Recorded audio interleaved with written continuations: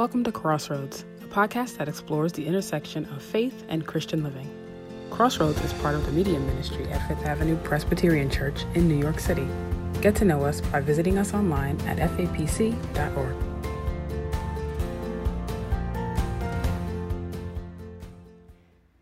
Hi, I'm Jamie Staley, Director of Christian Education at Fifth Avenue Presbyterian Church. This fall, we have been talking about things that give us joy. It's been a hard last year and a half to 2 years. And so I wanted to make our theme a little bit lighter this fall. We've been talking about the theology of play in September.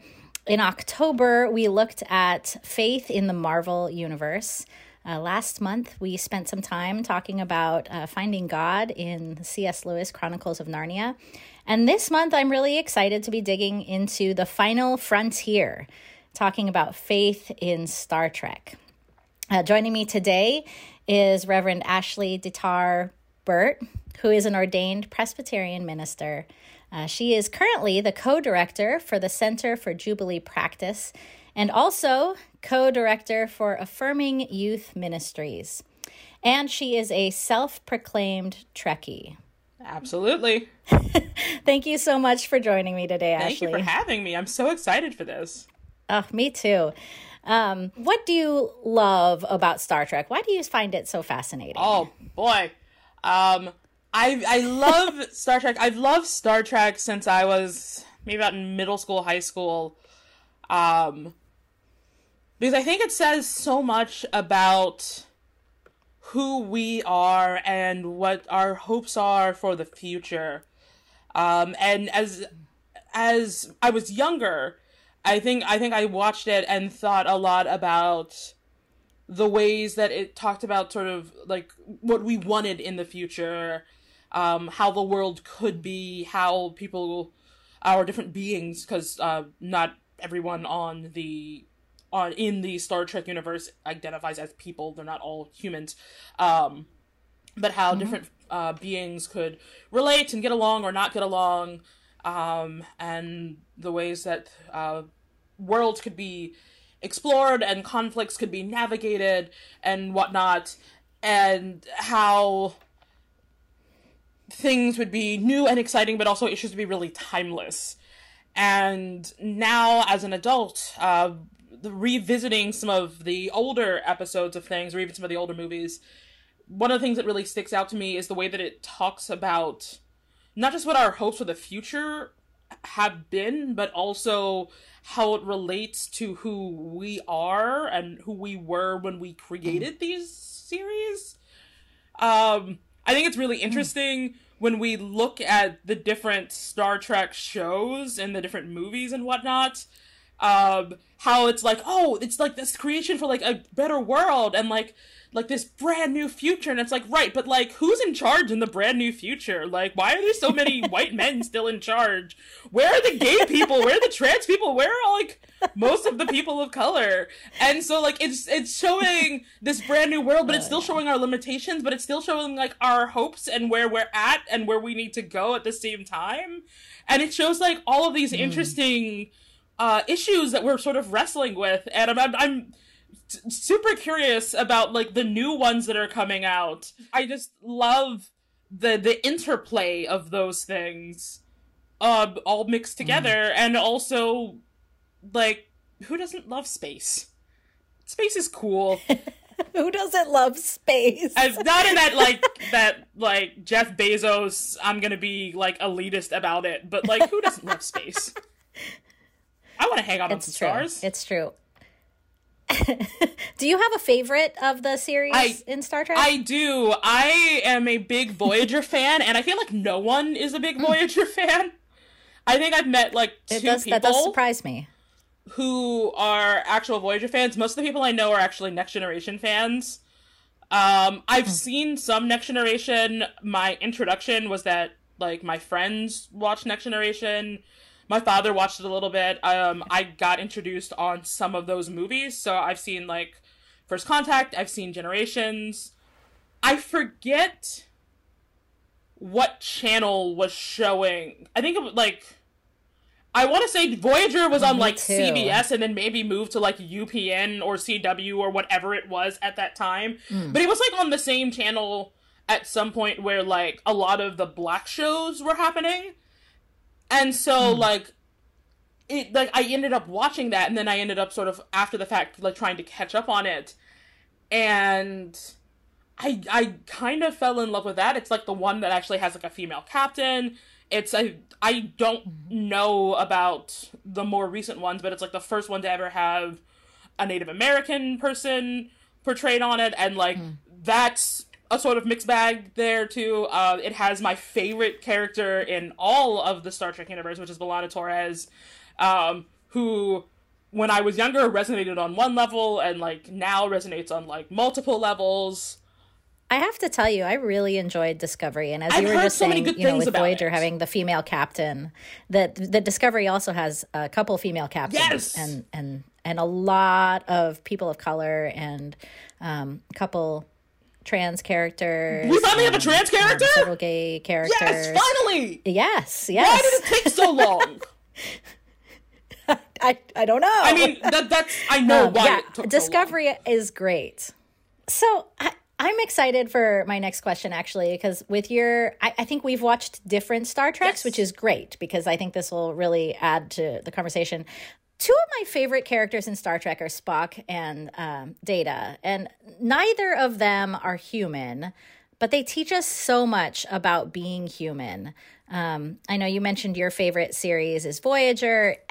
In what ways do you see, and particularly in Voyager, what ways do you see Star Trek teaching us more about what it means to be human, and then in turn, teaching us about God? Yeah. I love that your favorite characters are Spock and Data, and my favorite character is B'Elanna Torres, who is half human. She is also Klingon. And I love that information in light of this question, because so much of her character is her wrestling with her humanity and her Klingon self. And so like that's her entire, not her entire character arc, but that's so much of her character arc, and having to sort of accept her non-human part of herself. And in that, I think it says a lot about her humanity and her, like, accepting the totality of what it means for her to be a person. And I think that's so beautiful. I think so much of Voyager is just these characters, like, for those who have never watched it, or have only, like, seen, like, little bits and pieces of it, because, like I said, nobody's favorite is Voyager. And if yours is, like, oral high five. Virtual high five. But the whole thing is that you have essentially these folks who are stranded in the Delta Quadrant, so they're, like, hundreds and thousands of miles away, and, like, light years away from everything, and with no hope of getting home. So they're essentially, like, lost in the wilderness, and so much of that show is these characters who are essentially on their own personal journeys and on, like, I hate to say redemption arcs, because, like, I don't necessarily think that they need them, but they're sort of on these personal redemption arcs. And I think so much of it is around this idea of having to wrestle with what it means to be yourself. And what it means to be out in, like, this big, vast void of the universe. And to deal with your own personhood and your place in the world, and what it means to deal with the good things and the bad things and the complicated things that you've done, and what your place in the world is, and what your place on the crew is, and all of these things, and how and what that means for you and what that means for other people. And it's so much around individual meaning making, so much around communal meaning making, and it reminds me so much of, like, what it means to have relationships with ourselves and with God and with each other, of trying to figure out, like, what does it mean to have faith and to have a place in this great world. And I not to cross fandoms here, but I'm also a Beyonce fan, and as a Presbyterian, slight Calvinist, and as Calvin might paraphrase, and as Beyonce has in her Lemonade video, God is God and I am not.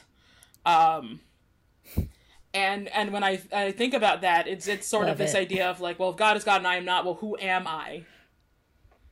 And I think there's like such a wrestling of that in Star Trek, particularly in Voyager, where you have these folks whose lives are sort of I don't want to say devoid of meaning, because they're not devoid of meaning, but they don't have any kind of outside context to give their lives meaning, because they're not with their family, they're not with Starfleet, they're not with their home planets. Like there's nothing. And so when they have nothing else except for each other, and for some of them faith, because faith comes up a lot in that show, how do you reconcile yourself? How do you figure out what your life is and what it means? And I think that parallels Faith Journey so much. Absolutely. That's interesting. You know, you're bringing back so many memories. My mom's favorite Star Trek is Voyager. Hey!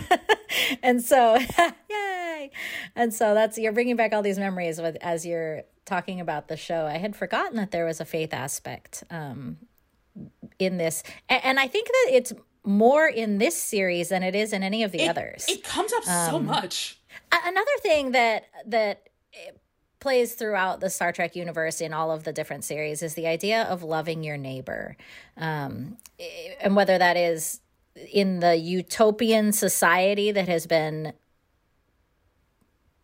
planted on Earth, or I don't know the word I'm looking for there, but whether it's on Earth or out in the Federation, the idea that's that is what all of Starfleet is supposed to do. Can you think of any specific examples of how you think that aspect of the Starfleet and the alien planets fits within the mold of the Christian idea of loving one's neighbor? Yes. So like Voyager specifically, I think, does a pretty fantastic job at that just from the get-go, because the whole premise of that, in addition to the fact that like they get sort of thrown into the Delta Quadrant that's super, super, super far away, but the whole idea is that the reason that this happens is you have a Starfleet ship who is trailing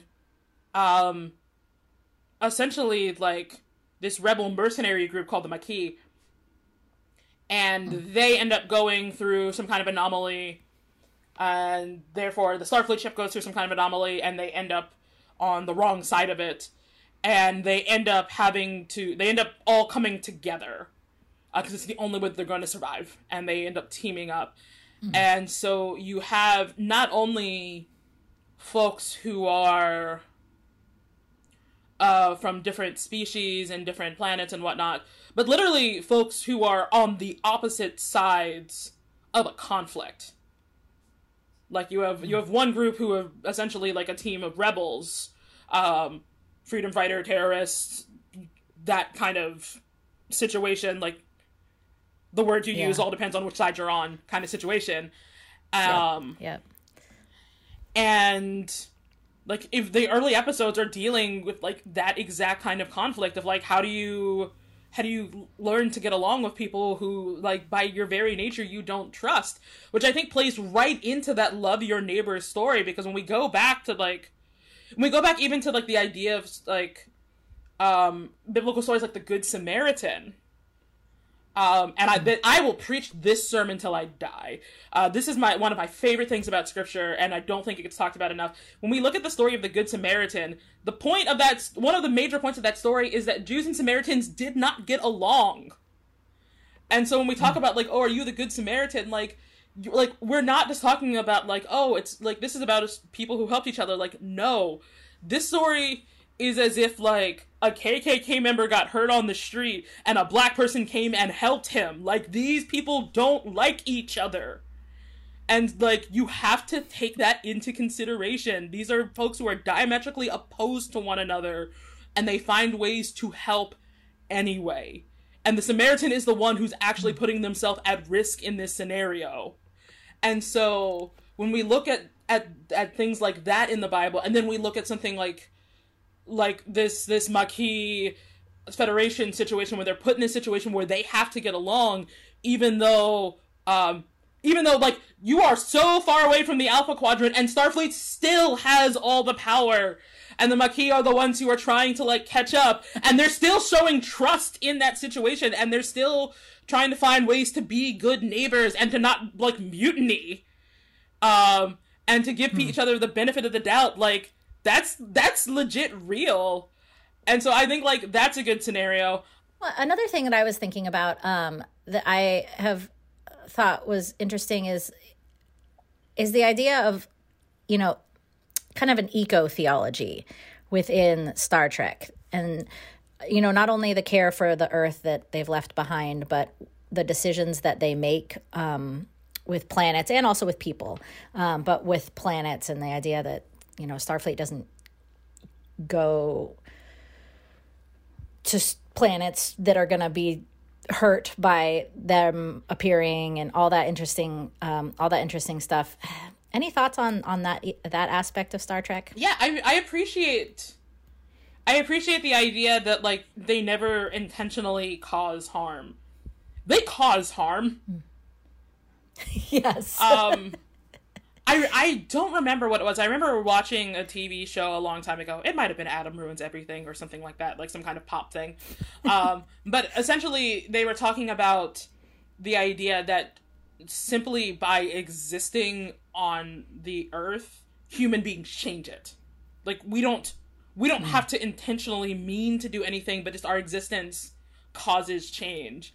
And I feel like the show does a really good job of sort of replicating that aspect, where like folks will explore different planets, and like they don't mean for a wall of rocks to fall down. It just so happened that something went wrong and the wall of rocks fell down.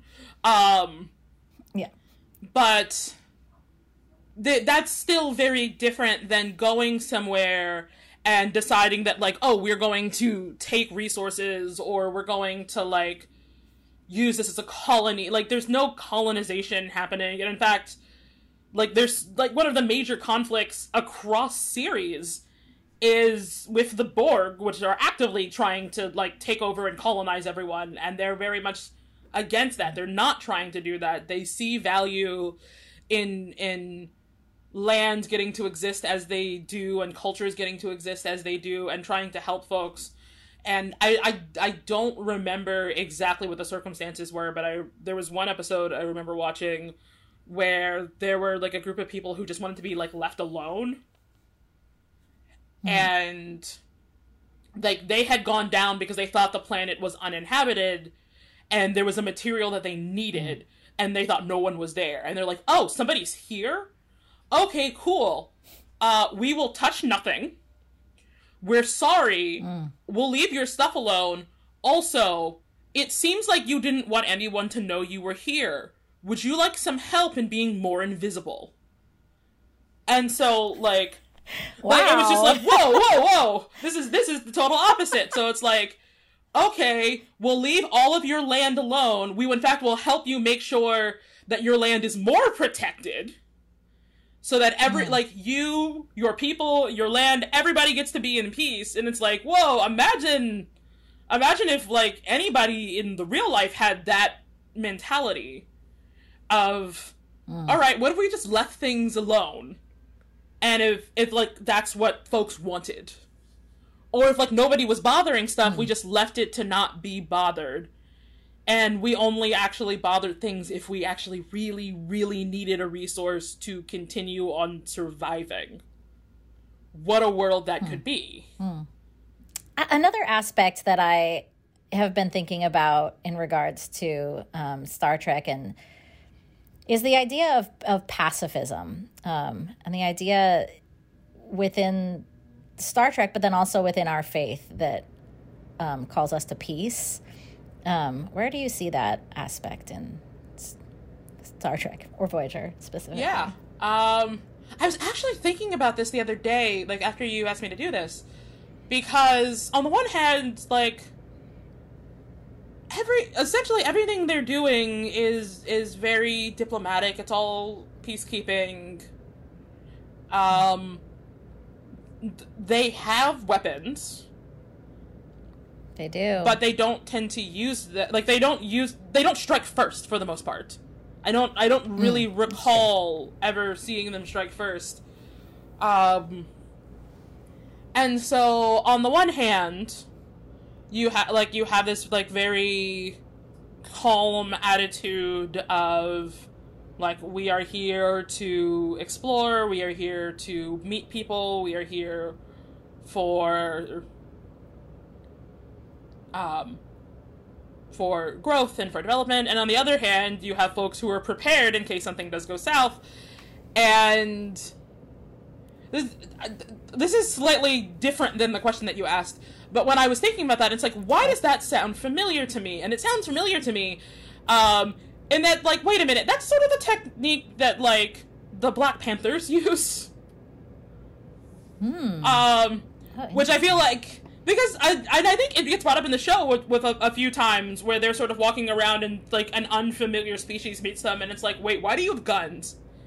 And it's like, they're like, you said you're peaceful, why do you have guns? It's like, in case something happens. And it's like, but like, if you were expecting things to be peaceful, why did you bring guns here?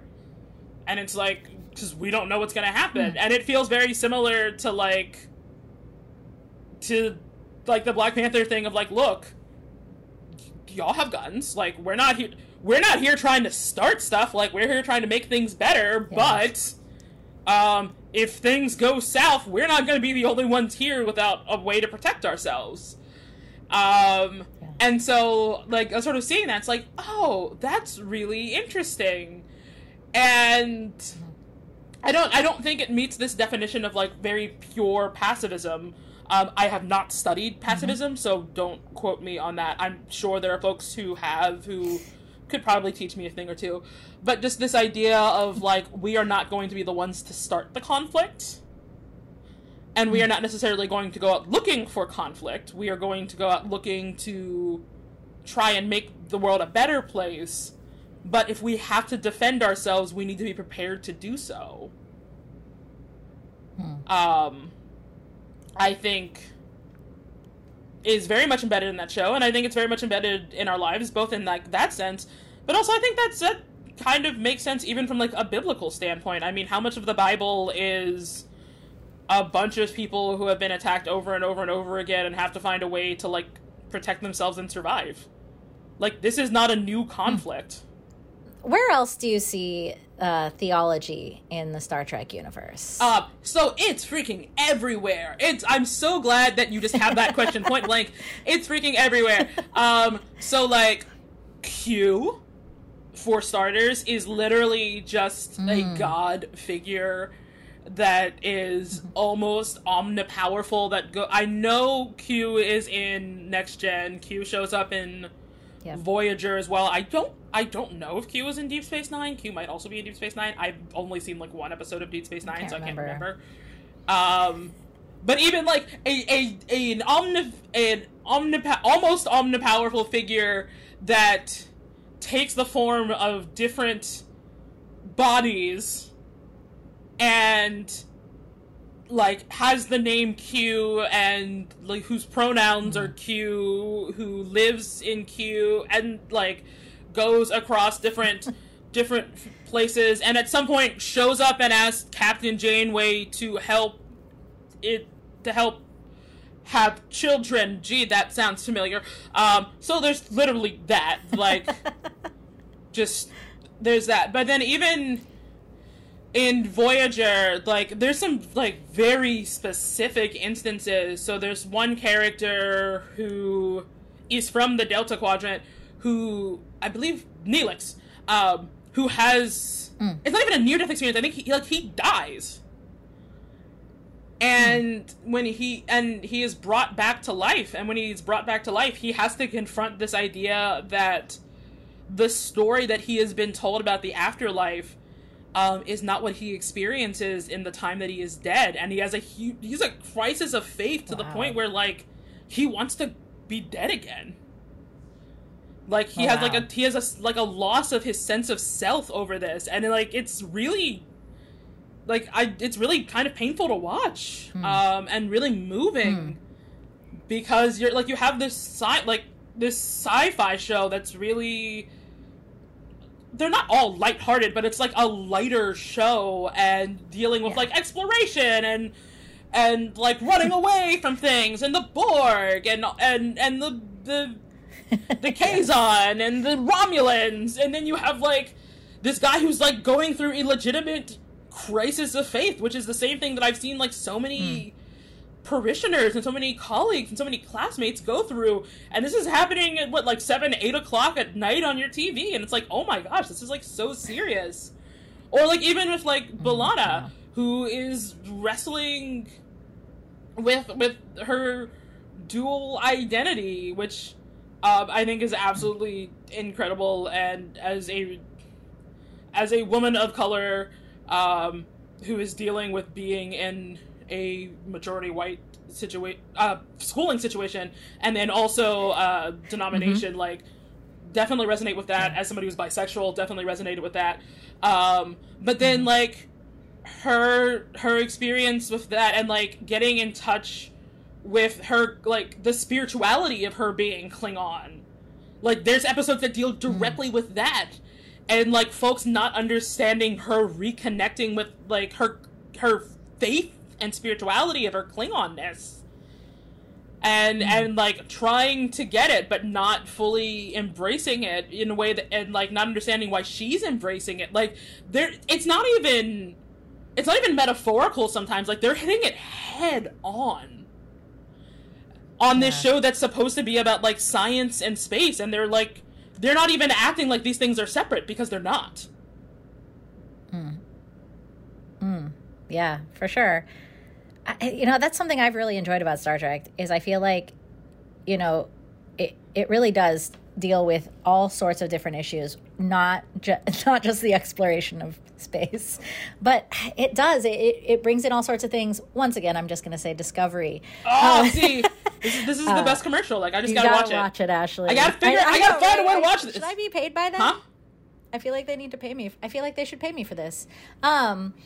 It's, it does the same thing that you're talking about, where it just really dives deep into all sorts of different things. That question we talked about earlier about what it means to be human is looked at in a completely different way in Discovery, because it's more modern than it was looked at with Spock, who, was not human, but he explored his half human side of what do emotions look like, and then Data, who is farther along, and his desire to be human, and then these more modern ones really take like a real deep dive into that. One of the things I've loved, so Data in